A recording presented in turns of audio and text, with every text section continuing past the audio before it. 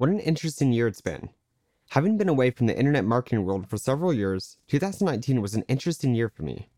I decided that now was the right time to return to my blog here on jamesmcallisteronline.com and reignite the personal brand I've aimed to build since I started in 2013. At the same time, my two e-commerce brands, the companies I've been running since I left several years ago, have continued to blossom and present their own unique challenges as well. I've learned a lot this year, and while not everything that I've tried worked as intended, many things have. In this post, I'd like to take some time to reflect on 2019, sharing my successes, my failures, and my goals for 2020. Let's start with an overview on the year as a whole. 2019 in review. Truth be told, I'd been thinking of returning here for a while now, and began to miss my work on the website shortly after leaving in the first place. I always knew that this is what I wanted to be doing long term, but with my other companies growing so quickly, they needed all of the attention I could give to them. In September of 2018, my former business partner passed away, leaving the company in a massive transition period. To make matters worse, I was out of state for the extremely busy Christmas season, causing the company to fall behind for several months into 2019. Growth just about stagnated completely, and it was completely my fault.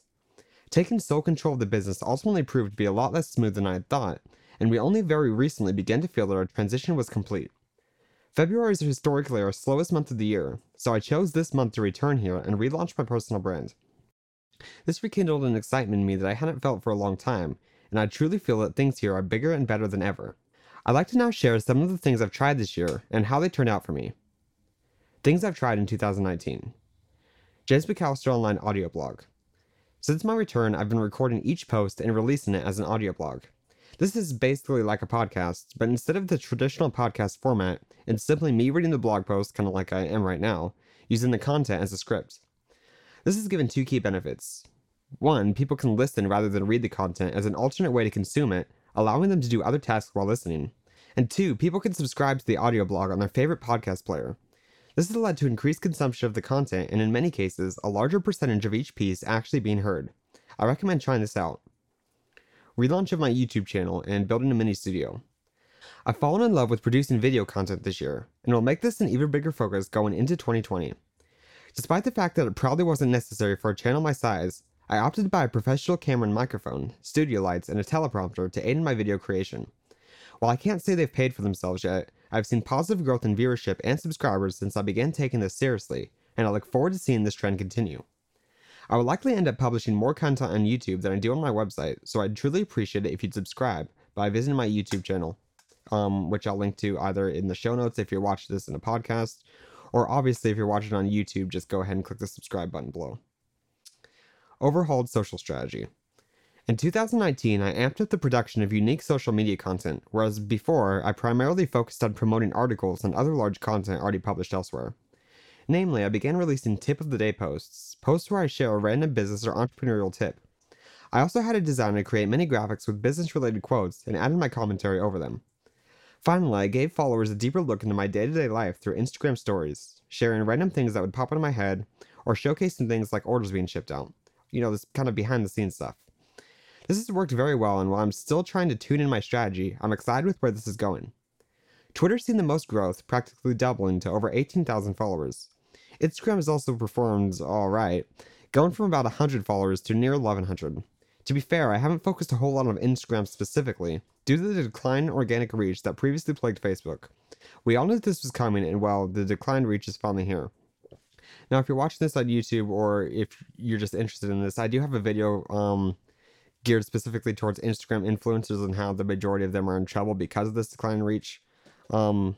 Actually, I think it might be called Instagram influencers watch out, you're in trouble, or something like that.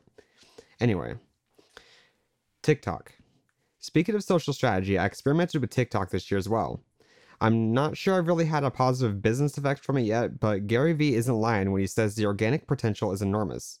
I poke fun at myself in a video by showcasing it's like a little screen of 2 TikTok videos I had published so far, which had more views in a couple days than all of my YouTube videos had in an entire month, of which I have a lot more. I'd organically started this with the idea that I would simply showcase random funny moments I experienced during the workday, but in recent weeks I've been reconsidering and trying out a more serious strategy instead. For example, sharing motivational, inspirational, or practical tips in a format that fits TikTok. Still, if I'm quite honest, I don't really know enough about the platform to give great advice, but I do intend to learn about it quickly. Perhaps you'll see some more TikTok articles here in 2020. New course, Building Philippines-based teams. I still believe that hiring from the Philippines is one of the best things that you can possibly do to build your business. The low salaries drastically lower the barrier to hiring, and it becomes incredibly cheap to scale your employee base. This was one of the sole reasons my companies have been able to grow so quickly these past years, and I decided to develop a course on it. While I was hoping to have it finished by the new year, unfortunately I still have some editing to do on the videos. This is very close to being released, however, and I'm incredibly excited for its launch. Freelance writing service. I've expanded my freelance writing service and reopened it up to new clients. You can learn more about it by visiting jamesmccallisteronline.com/writing-service. I'll also include a link in the show notes if you're watching the podcast, or the YouTube description if you're watching on YouTube. Goals for 2020.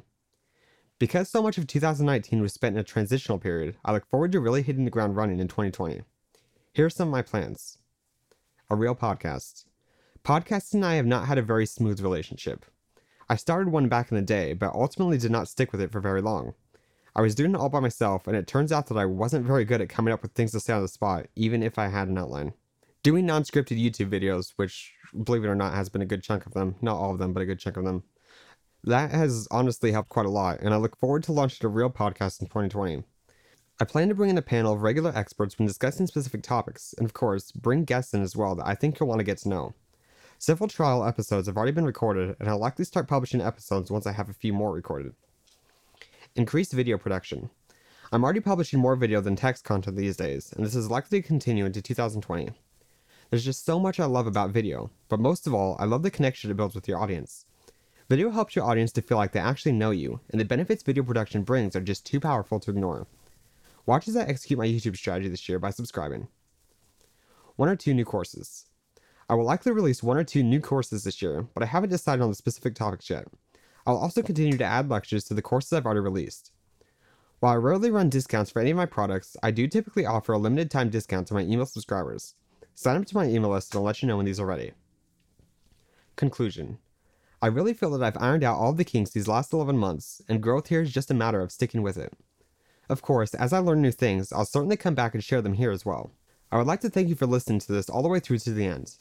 If there's ever anything I could do for you, or there's an opportunity to work together in 2020, please don't hesitate to reach out. I'm looking forward to it. To your success, James McAllister.